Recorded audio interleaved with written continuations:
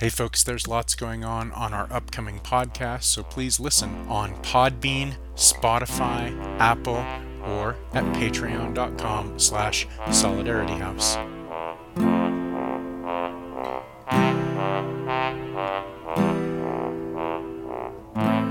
We are here live with Brianna Rose Lee, and you're in the Twin Cities? Yes, I'm in Minneapolis. All right, great. And you are a longtime veteran activist on a number of different levels. I see you popping up in a variety of different causes. But what we want to talk about is the proposed Line 3 expansion, which is a pipeline expansion, of course. Now, I lived for a while in the La Crosse area, and we had a lot of campaigns against railroad lines that were hauling oil down through, down the Mississippi shore, down through La Crosse. Obviously, the pipeline campaigns were always a big part of politics in that area, in that sort of part of the country. And this is part of that too. But it's not something necessarily that the rest of the country really knows about. Why don't you tell us a little bit about Line 3? It's been around for a long time, but this is an expansion. Why don't you give us the skinny? Give you the skinny. All right. So in 2014, Line 3, or Enbridge, which is a Canadian pipeline company, decided to propose an expansion to the pipeline. So that's what Line 3 is. So Line 3 is going to be bringing about 1 million barrels of tar sands from Alberta, Canada to Superior, Wisconsin, and it's going right through the Mississippi River. So with this new expansion, I think what's important is that we actually talk about what tar sands are, because tar sands aren't normal oil. It's much dirtier, and it's actually more expensive. So let's just talk about tar sands for a minute, and then we'll get back to the actual Line 3. Sure, absolutely. So tar sands are kind of also known as like an oil sand. So it's actually a mixture of clay, sand, water, and this thing called bitumen, which I didn't even know what that was until I started getting into what Line 3 activism. So bitumen is made up of these hydrocarbons, and it's the same exact molecules that are in liquid oil. And in order to extract the bitumen to make it regular oil, it's actually using 6 gallons of fresh water for every 1 gallon of oil, which, just to kind of put this into context, that's actually 3 times as much water that we're using for these tar sands that we would be using for conventional oil. So 3 times worse. Furthermore, on a lifetime basis, so the 1 gallon of gasoline made from these tar sands is actually giving off 15% more carbon dioxide emissions than from conventional oil. So we already know how bad conventional oil is. Tar sands are like to the next level. So much worse, so much dirtier. It's actually more costly too because of this extraction process. Right. This isn't like, oh, well, we found a cheaper way to make oil, so that's why we're going this way. And nobody's going to get jobs from it. And let's preempt all of, we don't have to, but there's a bunch of other reasons that we learned from. That's all right. Many, many cats come on the show. It's great. But we already know. I'll have her say hi real quick since she'll run away. Hi, honey. Hello. That's going to get a couple of independent likes right there. So we already know the lessons of a lot of this tar sands bullshit from other struggles that we have fought. And we know that there's not going to be jobs, and we know that it's not going to result in cheap oil for the masses. And we know that it's worse in term. Well, not everyone knows, but we know that it's worse in terms of being dirtier and all of this. And I guess what I'm saying is, it feels like we've fought these battles before. And as soon as right after he was inaugurated, the president shut down or revoked the Keystone. Yep, Keystone XL. And everyone thought this guy's the edge. Yeah, exactly. So what's up with that? What's up with that, right? So Keystone XL, I was ecstatic seeing that Biden was putting a stop to it. So I actually had gone up to Standing Rock at one point with a car filled with supplies, went through a blizzard, It was quite an experience. I didn't really want to stay. I knew by that point, a lot of white people were kind of going up there, treating it like a new Woodstock, and that's just beyond inappropriate. So as a quick sidebar, I just want to say, if you are a white person and you are not Native and you are helping, absolutely your help is appreciated. They want the help. We need allies, but you need to remember to listen to the leaders of those communities, because it's really their community that's being most affected. So before I get it too much into Keystone, I do want to just quickly say, like, sorry. You want to talk about the organizations that, there's so much to talk the about cart before the horse, but if you do want to talk about at some point, which what are the news sources that we should be listening to, and what are the organizations and groups? And, I've got this Inside Climate News article in front of me by Christopher Teague that talks about some of those groups and some of those voices. And really, it is in many ways an indigenous centered movement, as Keystone was. And, which also makes it frustrating too, because again, it's almost as if the administration's actions with Keystone was just through a smokescreen over everything else that was going on. That's kind of what it feels like, because Keystone got so much national attention because of the protests up there, and really, honestly, the violence. The police were treating the water protectors in an absolutely disgusting way. They were shooting water cannons at them. I mean, of course, this only happens to activists. It never happens to, insurrectionists going into the Capitol. But I'm going to leave that aside real quick, because that's a much bigger conversation. But real quick, so this new pipeline, or I shouldn't say new, but Line 3, this project is actually crossing through 1855 treaty territory for the Anishinaabe people. This is their land. All of America is really their land, but this is a treaty. So right. What Minnesota is doing, and really Canada and this entire, and Enbridge overall, what we're doing is actually breaking a treaty. And I think that that's important to say, because that's at the crux of this huge problem. So aside from the environmental impact, which is obviously a problem and impacting literally everyone on this planet, we are also breaking a treaty with our indigenous neighbors. And that's something that we need to have a conversation about, because that's not acceptable. That's something Americans, we kind of keep doing this as far as oil extraction. We keep kind of going back on our word, taking these little by little, taking the land back that we've allowed the Native communities to keep, and now we're like taking it back. So this pipeline is actually crossing through a lot of wild rice watersheds and the headwaters of the Mississippi. So this is impacting a lot of people, but mostly it's the Anishinaabe people who are most impacted right now. We were talking about, so let's go back to Keystone real quick. Sure. So with Keystone, when Biden decided to revoke those permits and stop this, we were so happy. We're like, okay, he's listening. He's listening to the environmental activists, which honestly was a little bit of a worry with President Biden. There was that kind of notorious moment during the primaries when an environmental activist spoke to him, and then he said, well, you should just vote for someone else. Yeah. It's like, well, come on, man. Come on, man. We did. We voted for Bernie, but it didn't matter. So we have Biden now. Yeah. We have Biden now. And I really did think, okay, now it seems like Biden's listening to us. I'm not under any delusion he's going to actually support the Green New Deal, but he is supporting parts of it without calling it that. So maybe that actually is helpful. I know to a lot of conservatives, the Green New Deal sounds like some scary socialist agenda. Socialism isn't a bad word. Not a bad word. Stop promising us a good time, Brianna. Right? If only I could vote for the version of Biden that Republicans created. Exactly. But as we see from, the impending approval of this project, that's not all that it's cracked up to be. It's not. So when Biden revoked the Keystone XL, which was great, my immediate reaction was, awesome. What about Line 3? And I know that that's kind of a negative way to look at it, because we should just be able to celebrate a win. But Line 3 is just getting really started. So if we revoke it now, then it's not going to have the environmental impact that it could if we revoked it in 2 years. So what we want is for President Biden to revoke Line 3's permits immediately. The reason he should do this is because President Trump rushed these permits through without doing an environmental impact statement. So the environmental studies have not been completed yet.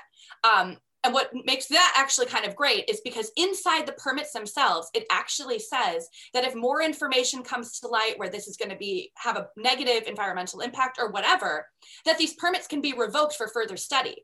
So this is a very clear call to action for Joe Biden.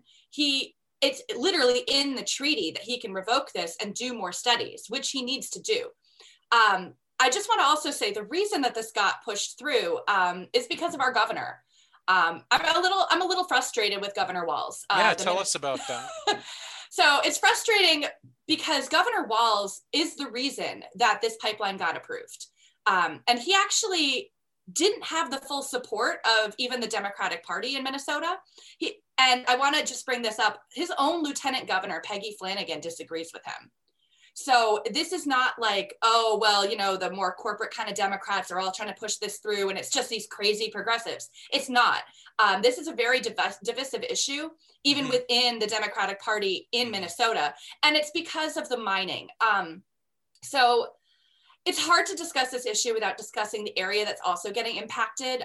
So up in the Iron Range, which is notoriously kind of a mining area, they've lost a lot of jobs in the last few decades. And that whole area it's honestly getting really depressed and they need jobs. It used to be a solid blue union kind of area. And because all those union jobs are leaving, that area actually is flipping red. We are losing a lot of the support of our northern state because they don't have jobs. And as a person, of course I understand that, like they need jobs to survive. And so they're looking at this pipeline as jobs. But as we both know, this pipeline actually isn't providing jobs. What it is doing, it's providing some temporary jobs This sounds so familiar. It sounds so familiar. It's just temp jobs. And what's actually crazier is the majority of these temp jobs aren't even for Minnesota residents. So it's not even helping the people in that area that do desperately need these jobs. So I don't know why these people in the area think that this is going to help them. So we're bringing in all these temp workers from out of state during a pandemic, mind you. So the whole thing is insane. We're not doing this safely. What it's going to end up doing is maybe provide 30 to 45 full-time jobs by the end of it. What is that? For those 30 people, that might be great. We instead could be investing into new green infrastructure, having great union jobs for that entire area. And then Democrats would be able to actually win that area back because now they've brought jobs, they've brought infrastructure, and they're all good union paying jobs. Instead, what we're doing is pushing through this pipeline for temp jobs, which aren't even going to last. It's going to depress the area further because now we're going to just wipe out the area's resources. I don't understand the logic. So anyway, back to Governor Walz. So when the Minnesota Pollution Control Agency did issue the final permit, 12 out of the 17 quit in protest when Governor Walz signed this. So that's huge. 38 state legislators have sent a letter to Biden in February asking for him to stop this project. So Governor Walz is actually on the wrong side, even for his own constituency. I guess what's frustrating me most is that we have this kind of looming presence of the crazy MyPillow guy who wants to run against him as governor. Mm-hmm. Meanwhile, Governor Walz has upset the left, which is his own base. So I don't know what his end game is here. The right isn't going to vote for him. They're furious about the way he handled COVID, which, by the way, I actually think he did a great job with. I'll give him some props on that. Our state was one of the better ones as far as how we handled it. But what he's done environmentally, so Walz actually said he was going to listen to the science. Well, he lied. He didn't listen to the science. He jumped over the permits, didn't wait for these studies to get finished, and just signed it anyway. So at this point, I don't think we can really count on him to actually help us. I think that we need to go over his head, which means we need to go directly to Biden. And because Biden has kind of proven that he is listening at least a little bit to the activists, we really need pressure on him to just stop Line 3 immediately. Uh, This reminds me of pressure on Obama under similar circumstances on these very questions, and just sort of the kind of ambivalent zone that you're in when you're trying to pressure administrations like this. And that just, it kind of blows my mind about your Democratic governor, because it reminds me too of, people like John Hickenlooper and governors and other Democrats who favor fracking, but sort of try to play both sides of the fence. Does that make it confusing or complex in terms of strategizing around demands? Or, as you say, are you just going to bypass the whole thing and go straight to the top? Honestly, at this point, I think we have to just bypass them and go straight to the top. Sunrise Movement, along with many other local groups, I can give you a list at the end, but I personally was involved with Sunrise. We actually had a whole campaign. We had this one event called Wake Up Walls. We went to his house at 10 p.m.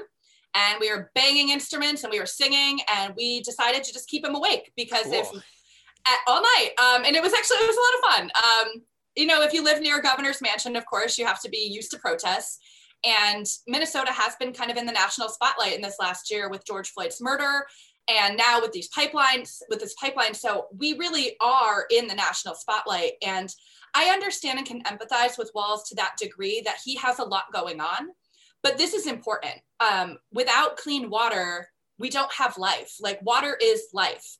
And this needs to be the most important issue. Without a sustainable planet, I mean, as much as I want Medicare for all, if I don't have a planet to live on, it doesn't matter what my healthcare is. You know what I mean? So this has to be the number one issue until this gets solved. Climate change is it's an existential disaster.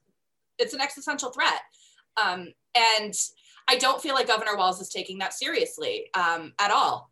And just in listening to the voices that are leading this struggle, I'm going to defer to that community, and I'm going to defer to what Indigenous people have to say. And also, it blows me away that we're talking about the dirtiest form of oil that there is. We're talking about a minimal payoff for the shareholders, let alone the stakeholders, who are really getting nothing out of it. And it almost makes me wonder whether that part of the end game is also just to score that political win, or just to take one for the fossil fuel industry, and just sort of to try to stretch things out as much as they possibly can to try to buy off those few constituents that are going to be swayed by that. And as you say, in terms of the politics in the northern part of Minnesota, it's not really that much of a gain, but maybe the symbolic value of the gain is what some of these on the fence politicos are thinking about. I think that's exactly right. They're looking at the short-term gain of how can we get these voters to flip blue again. But there is a better solution to get those voters to flip blue, and it's to actually help them. It's enough with the lip service. In line 3, when they talk about the job creation, it is lip service. These are not full-time jobs that they're bringing to the community. And furthermore, just as a real quick sidebar, some of that money that was ended up being used for this pipeline was actually taken from other funds that could have created jobs in the film industry. And the reason I even know about this is I work in the film industry. Right, and right. So I'm like, okay, well, I understand that film isn't like, a 9-to-5 kind of job, but it is a job. And it does pay well. And Minnesota has incredible land that we can film all sorts of movies up there. I mean, really, if you can't find your location in Minnesota, I don't know what kind of movie you're making. I mean, we have every terrain you could possibly want. So it's frustrating to me as well, because this money that could have been used for jobs like that was now put into this pipeline, which isn't going to even end up giving jobs to Minnesotans in the long run. So I'm just so frustrated. No, I hear you, and I so appreciate that particular angle, because each one of these things represents some part of the fight and part of the struggle, and that includes the decision to prioritize one industry over another. Can you talk a little bit more about the environmental impact and the things that people are concerned about? Absolutely. So currently, the Minnesota Department of Commerce is in court. They're arguing the project's permits were issued illegally, along with 3 Native nations and many grassroots groups. So we're arguing that the environmental impact of this, hold on, I want to make sure I'm getting the correct wording here. No problem. The reason that we're arguing this in court is to make sure that the treaty rights, the oil spills, and just the overall effects of climate change are all looked into before this permit was issued. Since none of this was finalized before the permit was issued, we want these permits revoked so they can finish these studies. I think we both know how these studies will end, and it'll say, this is a terrible disaster, don't do it.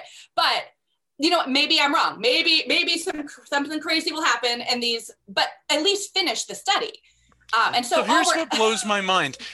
So, you know, when I told you about when I was living in, I call it Wisconsin because I was on the Minnesota side right on that border. Okay. Yeah, of the Mississippi River, but La Crosse was the major metropolitan area. And when we were fighting Burlington Northern Santa Fe Railroad and the transport of crude oil via rail along that route, which was going through all kinds of ecosystems, all kinds of sensitive places. And this was during the Scott Walker administration. And so, of course, there was no environmental impact statement. Of course, all of these things were rescinded and all kind of regulatory oversight was gutted. But it's a big deal whether you decide to have an environmental impact statement or not.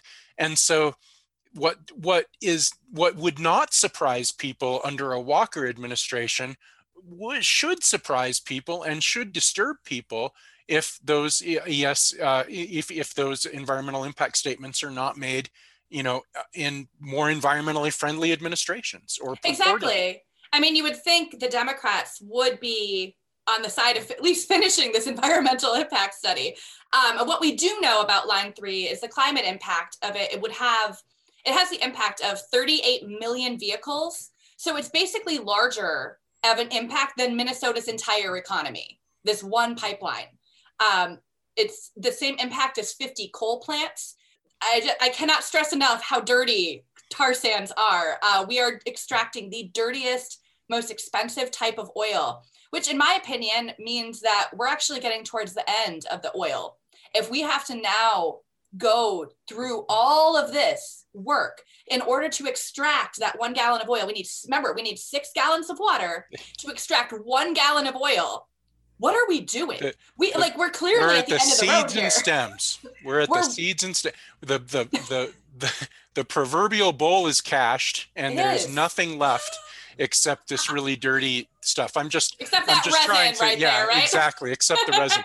I'm trying to translate this for some of our constituents out there. That's perfect way to describe it. We're at the end of our proverbial bowl. It is nothing but resin. And the Canadian government is so dead set too on, or, you know, at least the liberal and conservative parts of that government are so dead set too on, you know, promoting these tar sands, you know, pushing those deals and hurting Indigenous people in the process. I don't really get it. The entire political scene on this question is almost like you're in through the looking glass, right? Because all of the people that maybe you know, liberals will just tend to think, well, you know, of course Trudeau is going to be you know, pro-environment and pro-Indigenous people, and of course never has been. And then, you know, you see the same thing happening with the politics of the states, where these pipelines and train routes and other conduits of oil go through. Oil has this ability to really fuck up people's politics. It really does. It really does. And that's why it's so important. I hate when people were like, oh, vote blue no matter who. And I get it in this case, like Trump was obviously wanted to be a dictator. We needed to get rid of him. But the who matters. The who really does matter. Not all Democrats are the same. There is a wide spectrum. Democrats love to say, well, we're an open tent. Well, what does that mean exactly? That means you have people like John McCain and Mitt Romney allowed in the tent, as well as someone like Alexandria Ocasio-Cortez and Ilhan Omar. you cannot say that those 4 people belong in the same party. Has Representative Omar sounded off on this issue? She is definitely against it. It's not her number one thing that she's working on. Our city has a lot of other issues, and because Line 3 doesn't go through our congressional district, and she is the representative for District 5, so she's more concentrated on her issues locally, but she is against this. It's clear to see what her position is. Absolutely, yeah. Okay. So she's one of the 38 legislators that I can't actually, don't quote me on that. I'm assuming she's one of the 38 that signed it. Maybe she didn't, but I would assume. I'll fact check that before we do the before we convert the recording to the podcast. And I would assume. Yeah, and talk about a little bit about the movement and the organizations and the strategies and kind of the street level stuff that that's going on right now, and what some of those takeaways are in terms of fighting this battle. Absolutely. So there are actually quite a few groups that are working against this. The most notable one I would probably say is going to be MN 350. They've been doing a lot of boots on the ground work up there, and also working with the Indigenous community. So that's actually the group I would push people most towards. But Sierra Club has also done a lot of work. Sunrise Movement's doing some work. But really, MN 350 has taken this on. Actually, I can currently say there is, so there have been arrests made up there at Line 3. Some of the water protectors are being arrested. This is like getting no national attention. And I think it's just really interesting because Keystone XL got tons of national press, and now this one's been crickets. And there are people getting arrested up there. It is bad. The police are treating the protesters terribly. And currently there's actually a water protector that is in jail, and there are protesters in the courtroom right now as we speak, starting, I think it was this morning, to try to get this protester out. So this is an ongoing issue. And MN 350 has really been at the forefront to keep us going. I'm on their action list, so I'm getting their text messages, and unfortunately I have not been able to go up there yet. I want to see what's going on, but it is like a 4-hour drive for me. So Minnesota's a big state. Well, and you're doing, and it sounds like I'm doing what I can in the city. There's organizing going on in the cities, and that sounds really important. What are some of the I mean, who are some of the other groups involved, or is this a coalition? It is a coalition. I know Sunrise Movement has been doing a lot as well, and Sierra Club. I think we have a couple other groups too. Those are really the 3 main ones that I'm kind of thinking of immediately. I looked this up earlier because I wanted to make sure I had a few more answers for you. So there's also a Movement to Stop Line 3 link tree. We have actually a few links that I'd be able to share with you at the end of this that we could probably add on. These DSA as well. Okay. Yeah, I was going to ask about DSA. It certainly seems like there's a heavy presence there in that area. We do. The Twin Cities DSA has been doing a lot of anti-fascist work lately. I don't know how much they've been doing in Line 3, but I do know there is one of our work groups is working on Line 3. The Pipeline Legal Action Network is also there. Minnesota Interfaith Power and Light, Science for the People, and Health Professionals for a Healthy Climate. So Science for the People. Science for the People. I have to say, they always show up in these important environmental struggles, and they've been around for a long time. That's cool. Yeah, it is a lot of groups. Everyone's kind of working together. Hold on, I do have one more tidbit I want to talk about with the pending court cases. So I just want to. Sure. I feel like I keep going back and forth on a few things, but so with these pending court cases, and the reason this is so time sensitive, and the reason we need Biden to act immediately, is because there are actually 2 court cases in the state and 1 federally. If nothing happens and they decide not to finish this until, let's say, the fall, well, by that point, how much construction is going to be done? And then they can just say, oh, well, it's already built. What are we going to do? Yeah, it's a moot point, and that's why we need action now. But anyway, we'll go back to the groups that you can. Sure. Yeah. Or actually wherever you want to take it from this point on, because I just think the more we know, the better. Yeah, I mean, that's exactly it. The more we know, the better. So aside, yeah, from the obvious danger to the environment, because I feel like that's a pretty clear-cut danger, and the obvious problem of not honoring the treaties, we're also putting all these workers at risk of COVID. And I want to bring the COVID up because not only are we bringing all these workers from out of state, so we're not helping Minnesota, we're bringing out of state workers, but also for the arrests. So all these water protectors that are getting arrested are getting thrown in jail. It's still a pandemic. And that is obviously being in jail during a pandemic is much more dangerous than at any other time. And we're already having that issue nationally with trying to get prisoners vaccinated because they're in close quarters and no one ever really wants to care about prisoners. But what we forget is a lot of times really rules only apply to people who can't afford it, right? So right. Obviously it's disproportionately affecting jail residents. Obviously it's disproportionately affecting people of color and indigenous communities. Here in Wyoming, that has been the case with the Wind River Reservation, and which has a real tight relationship to the water protectors in North Dakota. And so, yeah, all of these things are sort of intersectionally linked together as these different ways in which these effects fall disproportionately on people, the least powerful people, the least wealthy people, and that includes the environmental impacts. Those are going to be in communities where people can't move away from, and they're stuck in too. And so of course COVID is part of that because it's part of this, the social nature of all of this stuff. Yeah. It's just been frustrating because you're right, it's an intersectional problem. And the people who are going to be most affected by it are the people who are speaking out most against it right now. And they're not being listened to and they're not being heard. So what I would ask everyone who's listening to this is Absolutely. to please go to MN350. We have a few different petitions there to sign to really try to speak to the Biden administration and appeal to them. At this point, we've kind of just, at least from what I've gathered, we're kind of giving up on Governor Walz.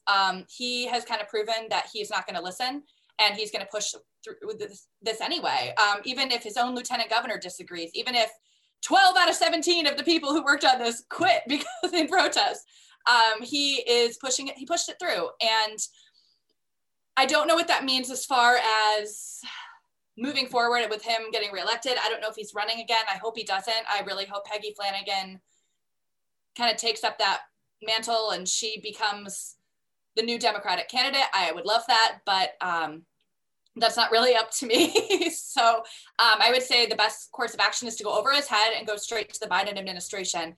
If Biden listened about Keystone XL, he should be listening about Line 3. And he really just needs to stop all new fracking.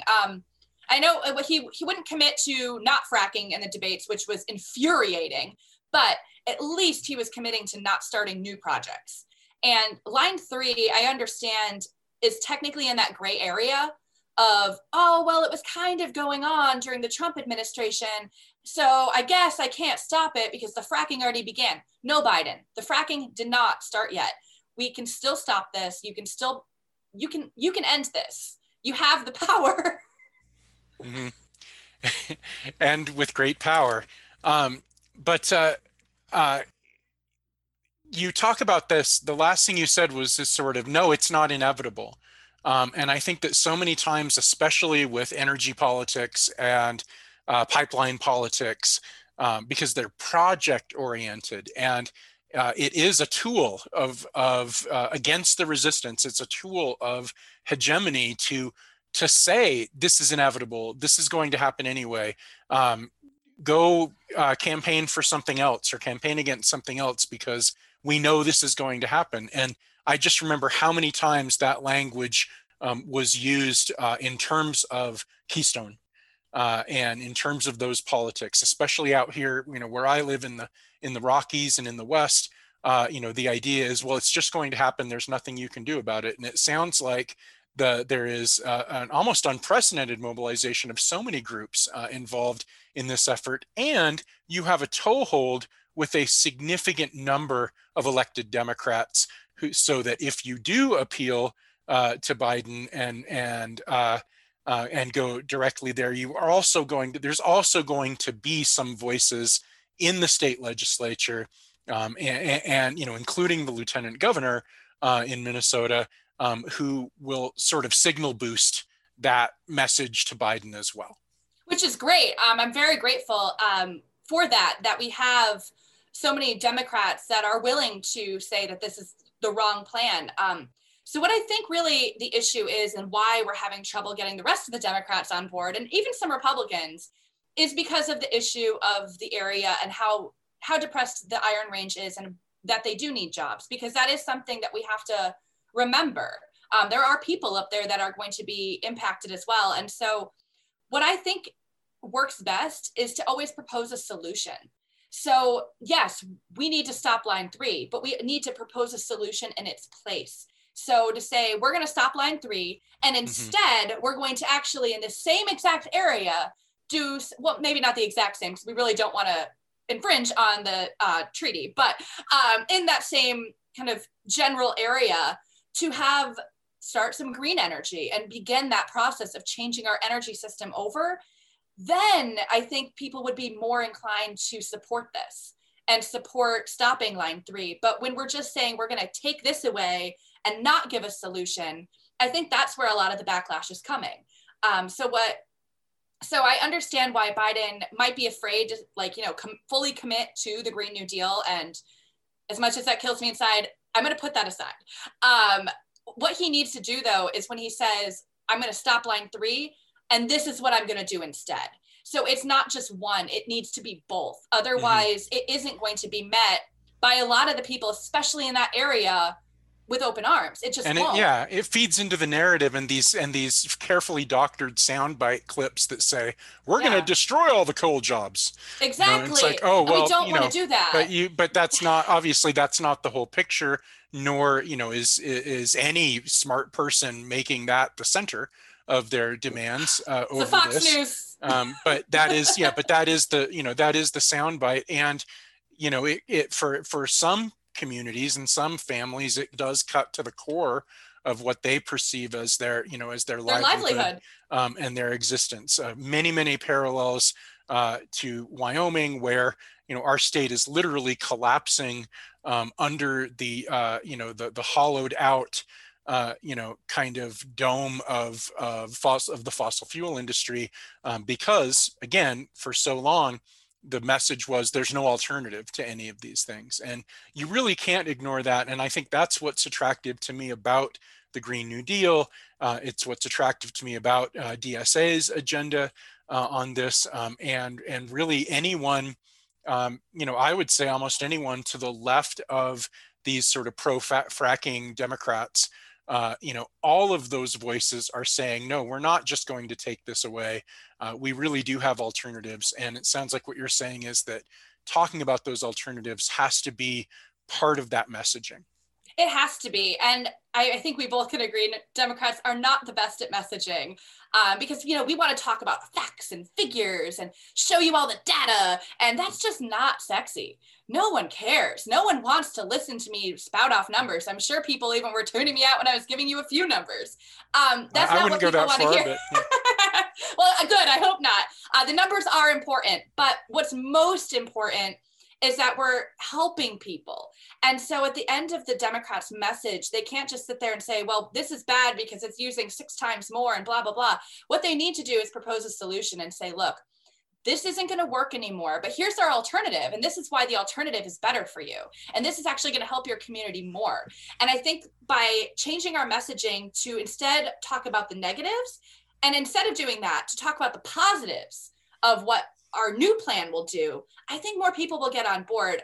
Even when I was speaking, to voters last voting cycle, and I would talk to, people, I'm making calls, I'm talking to people in the country, you can get a lot of the country people and a lot of rural voters on board with most of the Green New Deal, actually, if you don't say that word and just talk to them about what's in it, because these are people who live off the land. They really do care about the environment. And I think progressives need to stop being so snobby. And we need to really remember that the rural voters are key in a lot of what we want for the Green New Deal. and we need to get them on board. And the way to do that is to go into the community and just be honest with them, talk to them. And this is something I'm working on because truthfully, I have never lived in anywhere but the city. So I'm trying to learn how to better approach rural voters and ask them what would make their lives better. And what I've realized is that we actually do want a lot of the same things. They want the planet to be sustainable too. Mm-hmm. They do. We all do, right? I could talk about the challenges of rural organizing until the proverbial cows come home. And so I would love to, if you ever want to just, pick each other's brains, we can do that. I'd love that. But you don't have to come all the way out to Wyoming. As you say, there are plenty of communities really in every state. And that's the other part of it is that rural organizing and rural communities are ubiquitous. They exist everywhere, and so it is so important, particularly when you're talking about environmental issues, when you're talking about linking up with indigenous communities and indigenous politics.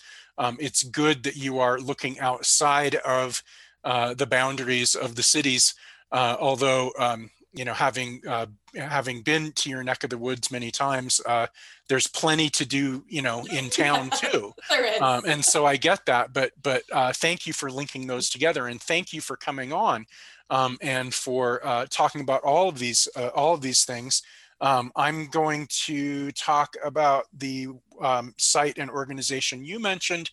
We've linked that as well as a bunch of articles. It's mn350.org. Is one of the organizations at the center of the Line 3 struggle. You've mentioned many others, and is there anything else that you want to add before we say goodbye? Honestly, just whatever you can do. I know it sounds silly, but the signal boosting really does help. Twitter is so important. So just stop Line 3. Use the hashtags @Biden, @that POTUS. I mean, hopefully he will listen. Hopefully someone on the other end is listening. I actually am feeling a little hopeful though. I didn't feel this hope 2 months ago, but now once I saw Biden get rid of Keystone XL, I really do feel like he will listen if the right people are in the room. And so we just need to get the right person in the room with Biden. And I think he'll change his mind. And I think I don't want to sound too naive, but I want to be hopeful. So just do the right thing, Joe Biden. The fact that the space is open makes a lot of difference. And we get very frustrated, and rightly so, with elected Democrats. But the idea that you could have a dialogue, the idea that you can pressure, the idea that it's not futile, and that you wouldn't be, because for the last 4 years, we kind of assume that and go to the next step, which is, kind of the direct action step, which does achieve results and did achieve, I think, accomplished tremendous things in the last 4 years. But the dynamics are really different now. And, even if you end up ultimately getting frustrated with some of these things, it still, the entire political, I think, enterprise changes, or maybe not the entire, but I think a lot of it. So I'm glad that you kind of pointed out those nuanced differences. And it was great to have you. And we'll share all of that stuff. And if you have more stuff to send us, we will definitely share and signal boost it. And we would love to have you back on to talk about this or other issues in the weeks to come. And in the meantime, make sure you take some time to rest and take care of yourself, so that we don't all burn out. Well, thank you. And thank you for having me on to talk about this. This is something I'm really passionate about, and I really, really want to, I would like to see this end in a good way, in a positive way. Me too. Thanks so much, Brianna Rose Lee. Hope that we can do this again real soon. Thanks again. Thank you. They just don't want to see the blood. They want that sterile elegance. Let vulgars wallow in the mud, resentful of their opulence. And if the rabble get rebellious, prop up a right-wing populist whose words will drown us like a flood and teach us not to raise our fist. That's more accurate. Just keep on talking shit to each other. Okay, all right, because So that's we're what very we good do. at this. Okay. Cool. I mean, aliens, angels. I'm not sure that there's much of a difference there. So, Oh yeah. yeah, we could go. We could go well, all you would metaphysical know. here. You would know. You know where all the bones are buried. So Right. Yeah. Exactly. Right. We found some the other day. It was pretty funny. alien bones. No, they were probably there. It's probably a cold case from the 80s. Oh wow. That's right. You get called in on those Mm-hmm. in Wyoming. Lovely. You So they're still working on that. I see a doggy. Ooh, puppers. I see a very good dog. My pillow right That's now. all that Matt sees, actually. Aw. Is Are you a good? Is that- Are you a that good is- dog? You are a good Look at dog. that. Matt doesn't believe in bad dogs, so you know. Glenn, you always start. Go. Oh gosh. Yeah, I mean it was an incredible experience. It was, it was a privilege to be part of the campaign. I think for me it was awesome as an international student. So for people listening who don't know, I'm doing my MA at the University of Wyoming, and I volunteered for Yana's campaign. I want to say from probably that spring leading up to the actual summer of the primary. So we'd been in touch. I think we met through the Bernie kind of chapter to elect Bernie on campus, and we kind of overlapped social circles there because it's a small but pretty tight knit lefty community. I feel in Laramie, you kind of get to know everyone pretty quickly. And for me, especially as an outsider, right? I hadn't been in Wyoming for particularly long. I joined Bernie's campaign as a campus core leader pretty soon after I arrived in 2019. It's about the summer. And for me, I mean, I've taken so much from it. I think my organizing skills got so much better. I want to say, I think, and correct me if I'm wrong here, I think I was the only full-time member of the campaign for a large part of it.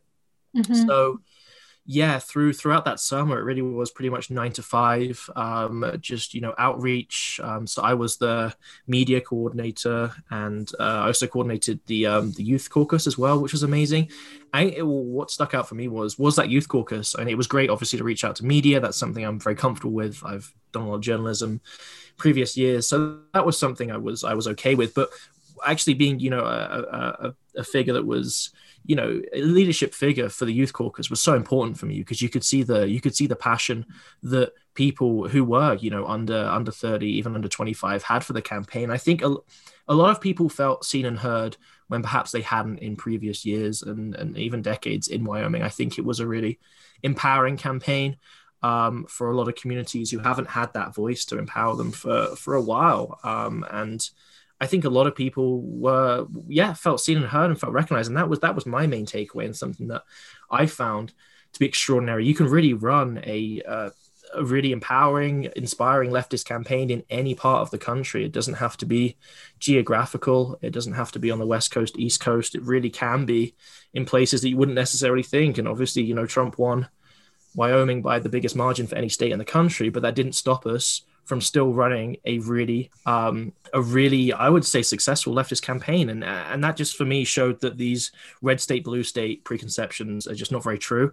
And I think that framing can actually disrupt leftists more than it can help them. It's like, actually, we should take pride in being in an area that hasn't had these voices heard for so long and actually take something from that. So for me, just seeing these binaries broken down was so important. And I thought that was really amazing. I guess I kind of would agree with what Glenn was saying.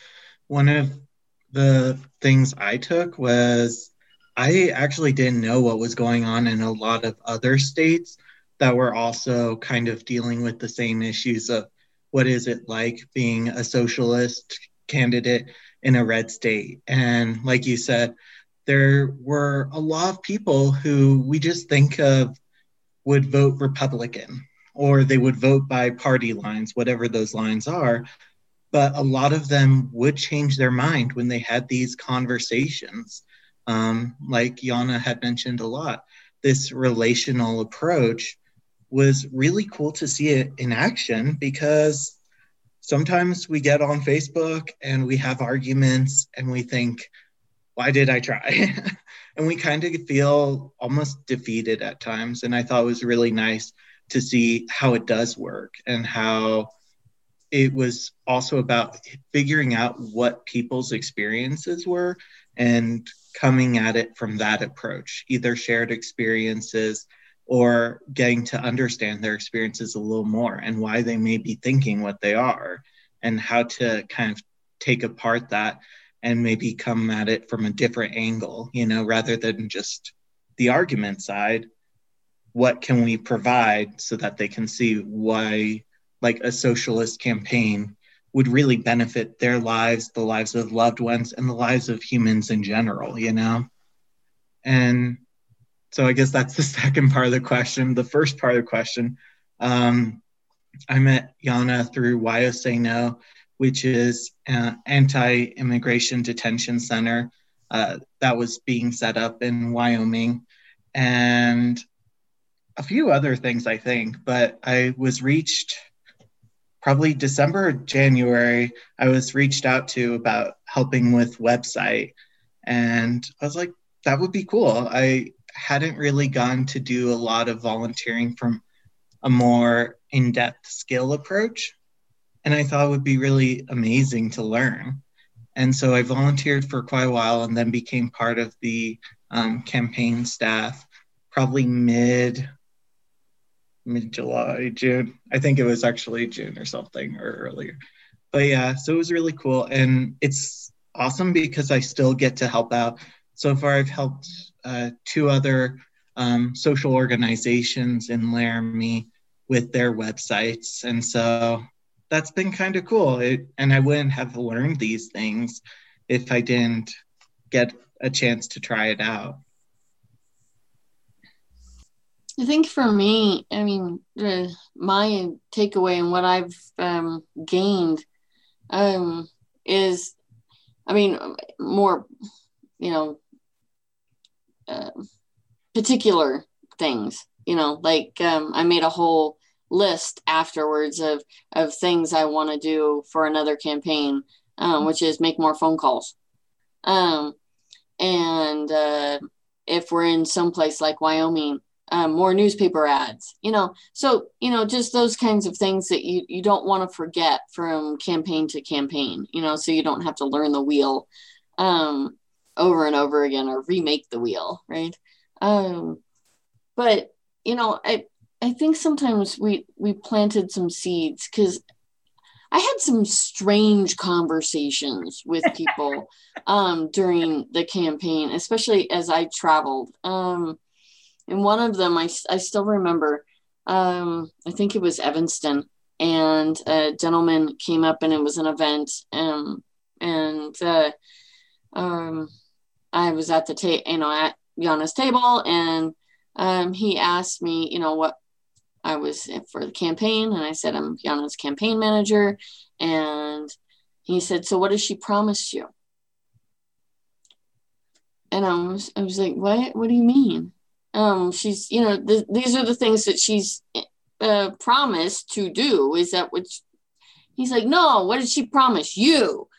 And I was like, we haven't promised anything. We haven't talked about that. That's not of interest to me. I'm interested in getting someone that's interested in these things.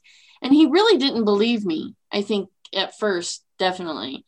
He really didn't believe me. He definitely believed that I was doing this because I had been promised something.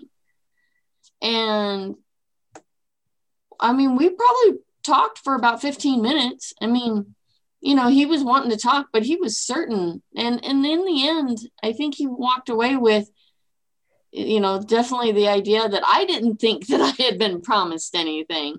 And I had kind of I had similar conversations, not as direct as that one, but definitely conversations like that, where people were talking about corruption in politics, and a lot of people being disillusioned with the process. A lot of people that didn't want to be part of the political aspect. They just wanted to be part of like protests or,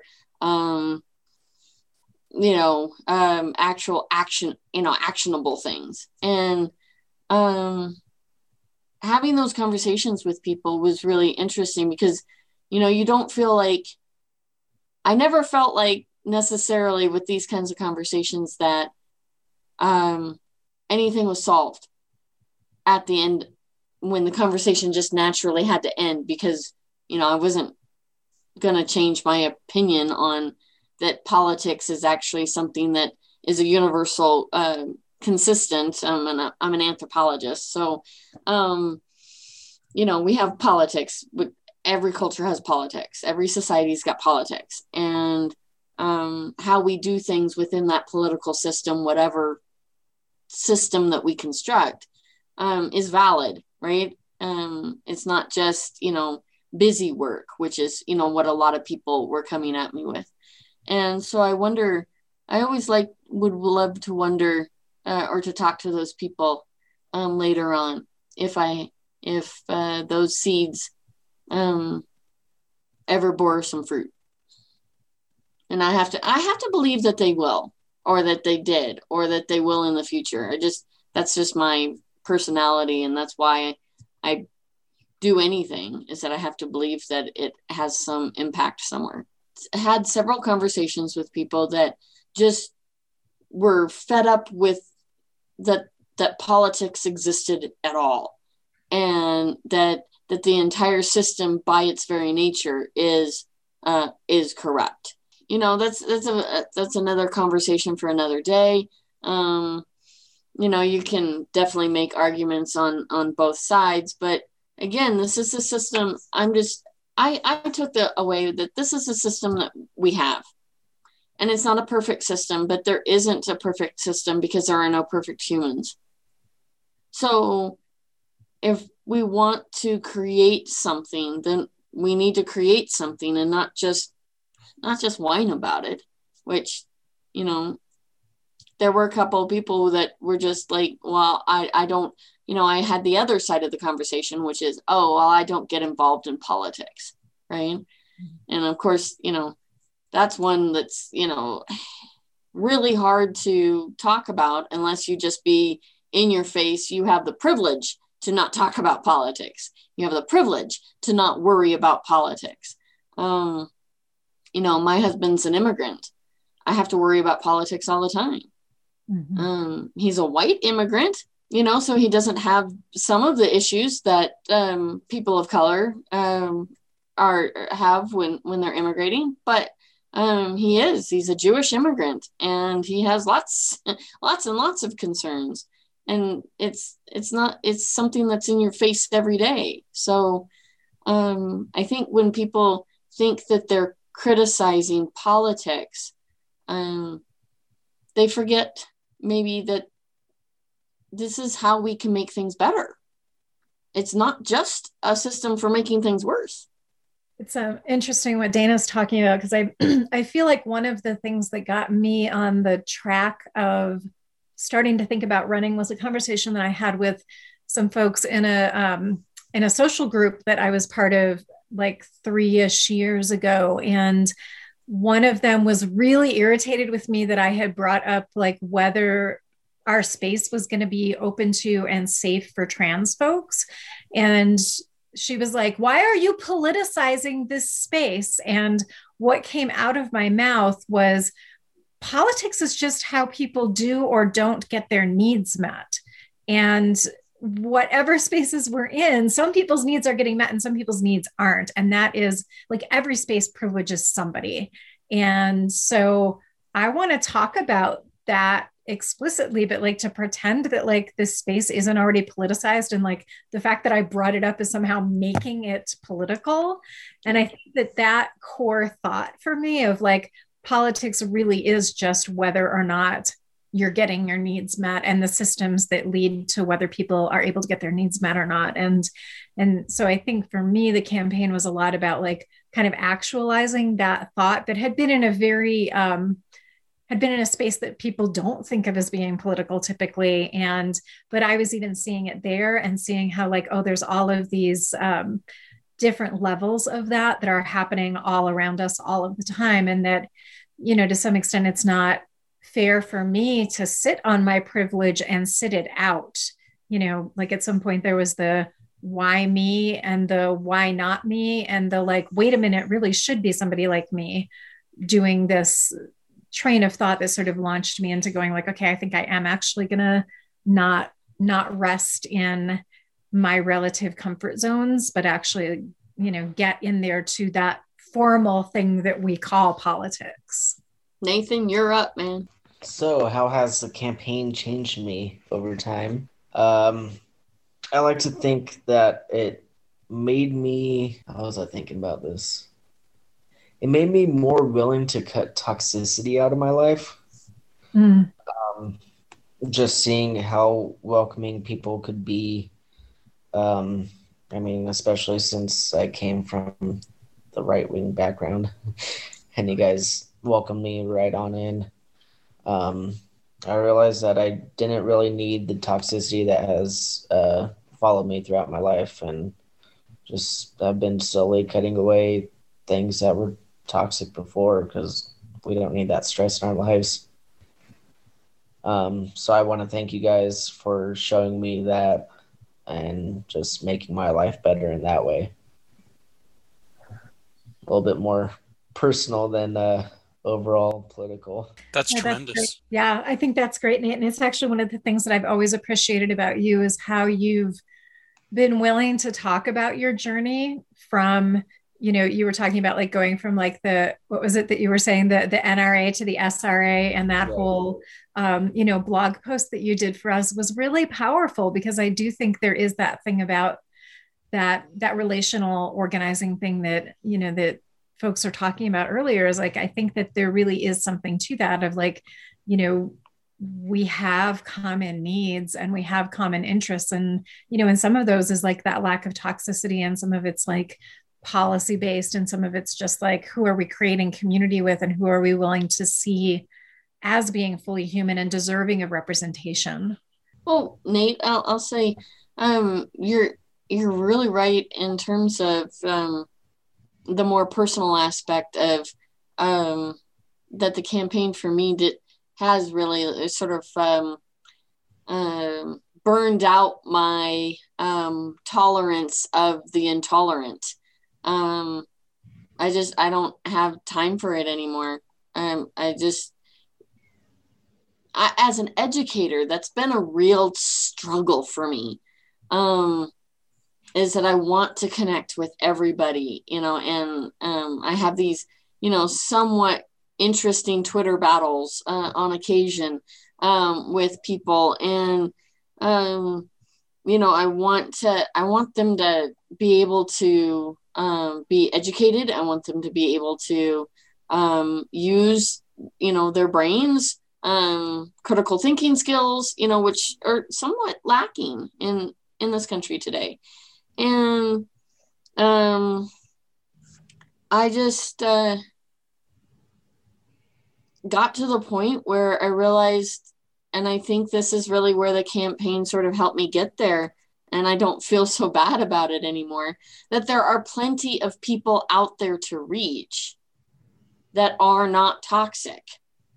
There are plenty of people out there that just don't know. They just don't have access. They just don't have time.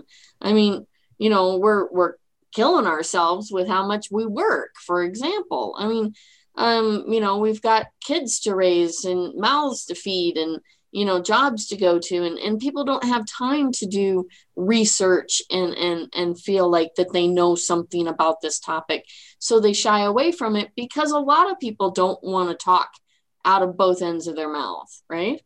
And that's where I'm at, is I want to reach those people.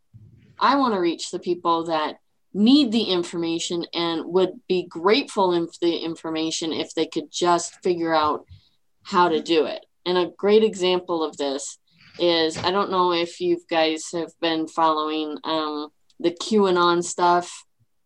Oh, yeah. Yeah. But lady ended up on CNN. So she, Ashley, she's on TikTok, and she's a mom. She's, she graduated from high school basically just for no other reason than she turned 18. She is a low information voter. She admits it.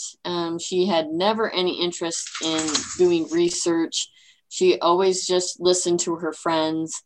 And one of her friends started sending her this QAnon stuff. And you can see her TikToks over the course of the summer, and then definitely at the election, where she just starts getting more and more radicalized, because she didn't realize until January 20th. She did not actually realize that she was actually in this conspiracy cult. She did not actually know that. She was getting more and more of her information from just one source. She was getting information from just one person, it comes down to, and she was being specifically groomed to not accept sources from other people, told not to go to Google, not to go to CNN, maybe Fox News in a pinch, but, not to pick on Fox News. Sometimes, they do all right. Sometimes, mostly they don't. But she was basically groomed into this cult of information or lack of information.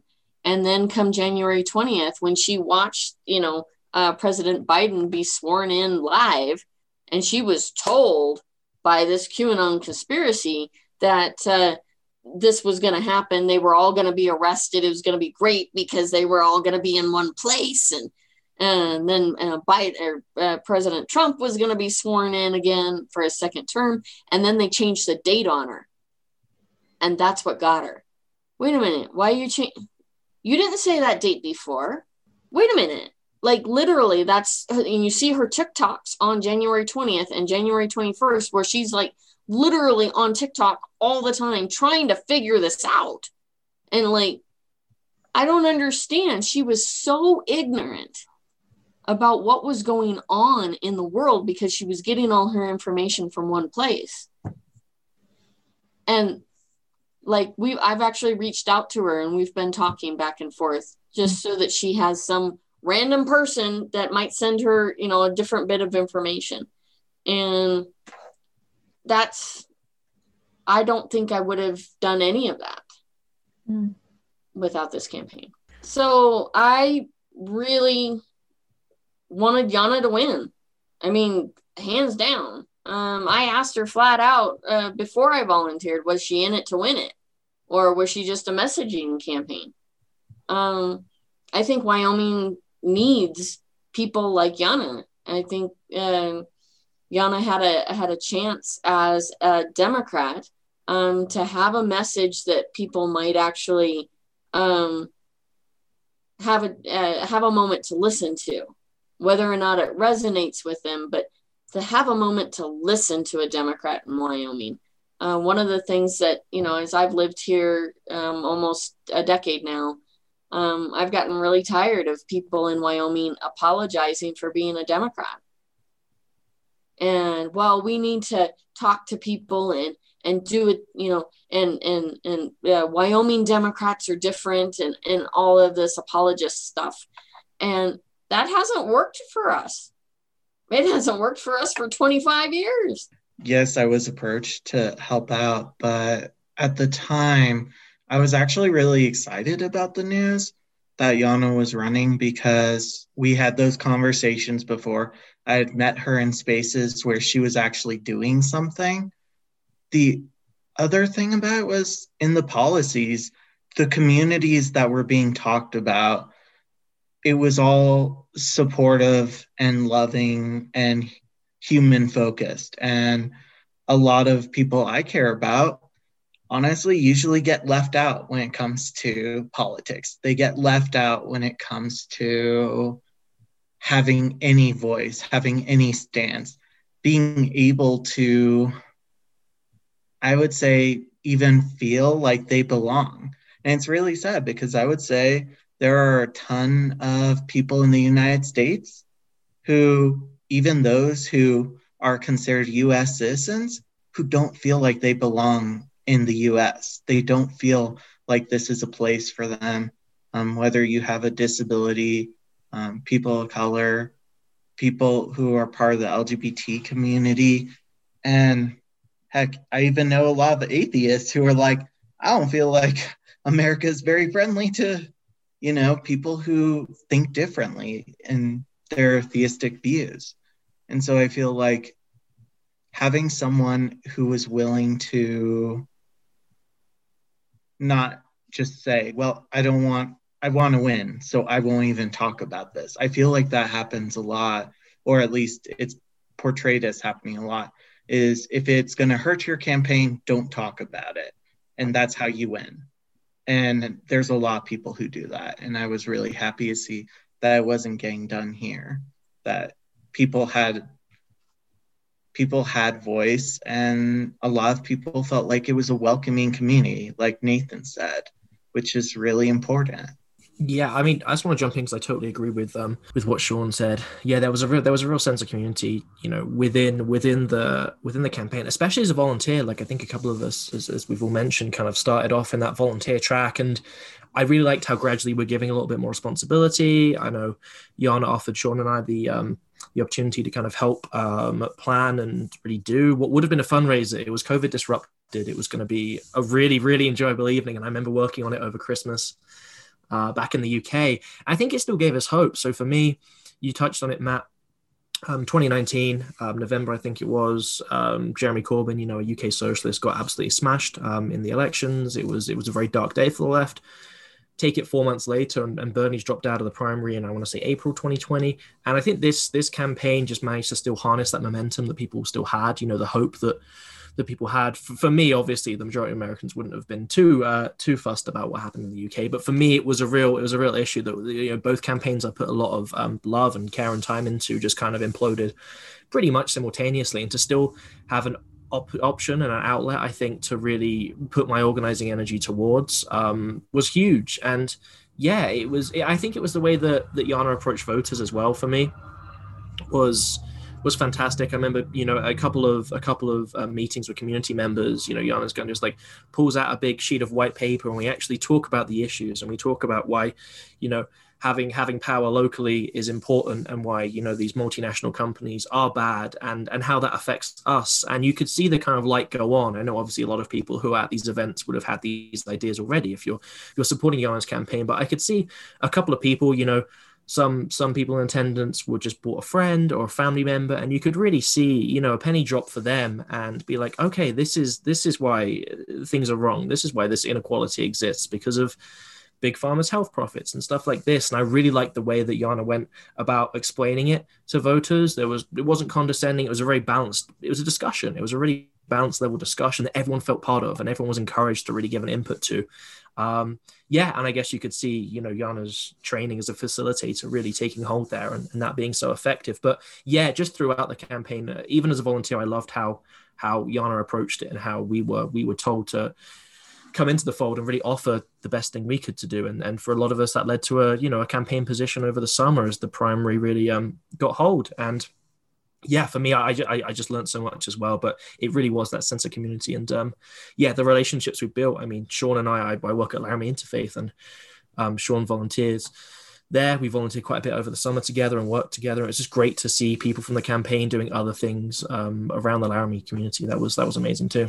Definitely one of the biggest draws for the campaign for me is, as Glenn was saying, how personable it is. Everybody tosses around all these lofty ideas of livable minimum wage, but she was actually explaining how it would be accomplished and why it needed to be accomplished, and how everybody could understand it, in terms of how everybody could understand it. Because I was definitely one of the people that struggled with understanding stuff like that.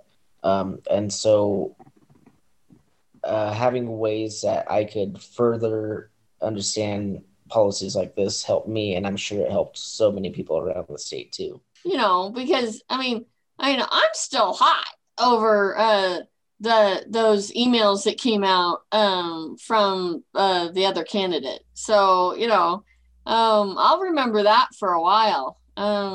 Sure. It did surprise me with that. And I think that gets back to the differences of campaigns and what you're willing to do to win. kind of concepts, because, that came out of nowhere. Some hostility from the other candidate, and some, misconstruing of things. It felt like on purpose, right? To score political points. Live blogs are a pain. Yes, that's what I was. Wow. I was like, they're a little more logistically painful, but we made it through slightly. I never could get it to work for me. I know. Eventually, we just had to. I was like, please just send it to me, and I'll say who it was, and then I'll put it in, or someone will put it in. But I had to keep going in and out just to make this plugin work. I was like, why? Live blocks are a pain. Yeah, they are. And I think for me, to answer your question as well, Matt, I think because I was doing the media stuff for the campaign, I felt a duty to watch the debates in the Republican primaries as well. So part of my job, at least in the initial week or two, was to do opposition research. And although that was mainly on the Democratic opposition, because of course it was a primary, I was also looking at the Republicans. And honestly, the debate— Oh, Jesus. Extraordinary. How did you not stab your ears? It was hard not to. I think me and a friend I was watching it with at the time had to do like bingo, just seeing when these nonsensical things were announced. I should have known this was going to be a question, because I had a list of some really especially bad quotes, but it was just like a really bad collection of like amateur villains. Like, I don't know if they were like in The Incredibles or something, but they're the villains, and they were so bad. The B comic books. Yeah, exactly. I remember one guy, I think it was John Holtz was the man. I think he finished about 7th or 8th. He turned up in a button-up American flag shirt for one of the primaries, which was one of my favorite moments. And they were just, the majority of the people. It was really unfortunate, because Cynthia Lummis, as horrific as she is, she almost seemed like she was talking sense compared to some of the just completely bizarre things these people were saying. And you mentioned QAnon earlier, Dana, and a couple of these people, I'd be stunned if they weren't part of that. It was just scary, some of the things we're saying. It was funny to an extent, and I wish, again, I had a couple more examples to really throw off, because there were some really utterly bizarre things. Like, I think Somalian pirates being blamed for some issues regarding meat in the US came up at some point. Obviously, lots of anti-climate stuff, but yeah, that was a hard watch, and that's not something I'd really wish on anyone. But it was very funny to watch 4 hours of these just bunch of bizarre people debating each other. That was my personal highlight. That was very peculiar. I loved the conversations we would have about Yana's clothes before every event. That she would send. They dressed me. Yes, she would send a picture. And we would get several varieties, and we would all give our opinions, especially that big one, and that big debate with everybody, like the cast, I think the Star Tribune one. I think for me, it wasn't so much funny stuff as just like those moments of connecting with someone who hadn't ever felt seen in a process, like consistently having queer and trans folks come up to me at the end of my talks and be like, thank you so much. I'm so glad that you're willing to be open about who you are and that you're talking for us, and having folks with disabilities send me messages and say, like, nobody has ever talked about our issues in a statewide race. Like, this is the first time I'm hearing a politician for statewide race talking about our stuff. And, one person in particular, I was at it was the something like American Freedom and Car Show Festival or something. I can't remember exactly where I was, somewhere over on the west side of the state, and ended up talking to a few women who were working a booth at this fair, and one of them saying, I'm disabled, and so I can't make money, but I'm capable of working, but I can't do that because I will lose my disability benefits if I make money. And this is a way that, like, our legal system actually stops people from living up to their values around, wanting to be working. And I want to know, what you're going to do with that. And that was one of the ways that I ended up having a really good conversation about Medicare for All with, people who were, everybody in the booth were Republican voters. And by the end of it, 3 of them were like, actually, I think I'm going to vote for you. And, and so I think there's a lot of those moments that are kind of tender for me, and having young people tell me that, like, they were really losing hope, and that this campaign gave them something that made it worth sticking around for. And I think that those are the kinds of interactions that are going to stick with me, probably for the rest of my life, and really feel like they're much more at the heart of what needs to be happening in politics in Wyoming, instead of the, grandstanding and not being vulnerable with each other, that I feel like is kind of the energy of this place in a lot of ways politically. You mean something to me. I want to know where each of you go. Nathan too, Donatellia and Spencer, Haley, who was part of our campaign early on. She's actually looking at a name change. She's done with using her ex's last name. And these things are, our lives are getting fuller and richer, and I want to be a part of that, even if it's all from a distance. I feel like one of the things that happened for me and that I'm noticing has changed what I'm applying for in terms of work going forward is that I am so committed now to being part of a team. Like, I've been a freelancer for a lot of years, and it's not that I haven't been part of teams in other ways, but like that experience of being like full on a team that was super aligned, super passionate, laughed a lot, cared about each other a lot, and that we all felt like we were doing something important, and we all were really good about recognizing the different skills and the different connections that everybody had. Like, it just felt like the best example I've ever had of that kind of like aligned, diverse, passionate team thing. And now I'm a little addicted to it, and y'all have ruined me for most jobs in the United States. And it's very narrow what I'm willing to apply for. And it's because y'all upped my game in terms of what I'm willing to tolerate and what I know I want and where I really thrive. And so feeling a lot of gratitude to this batch of humans. Second all that. I'm so grateful that I was doing this campaign and working with this team, because last year I lost my father, and it was definitely a grieving time. And I can swear there are a lot of jobs where I was the type of person who I would never share it with people. There's a lot of times I hide those sort of things or just don't talk about them. And so honestly, being comfortable enough to share what had happened in life, and then having so many people who were so supportive, that really helped through the later part of 2020. So of course, I'm really grateful for that. Yeah, I think that says it all, really. And thank you for sharing that, Sean. And yeah, for everyone being that vulnerable and for opening up and feeling that comfortable, right? I feel like it was a special place in that campaign chat, and I think it's extraordinary. Even though it's a high pressure environment, like the political campaigns take a lot out of you. They can burn you out pretty quick as well. And not once did I kind of open my laptop for a day and think, oh, I don't want to be doing this, or to hop on the chat and be like, oh, there's this tension with someone.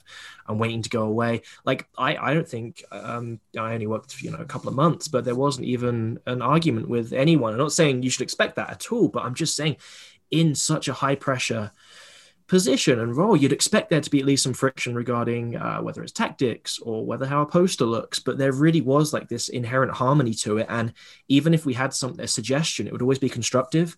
Even if there was like, maybe this should be changed, or maybe we should change the date for this event, or make this phone bank another day so it doesn't clash with this event. There was never any frustration with anyone that I worked with. It was always like, oh, actually that's a really good idea, that's actually going to make this sub project I'm working on better. And Donatellia comes to mind. Everyone does, but Donatellia does especially, because we work together on a lot of posters, on a lot of events, especially with Sean, for these live blogs. And it was just amazing that we would always get to something that everyone was happy with. I mean, especially like our graphics were incredible.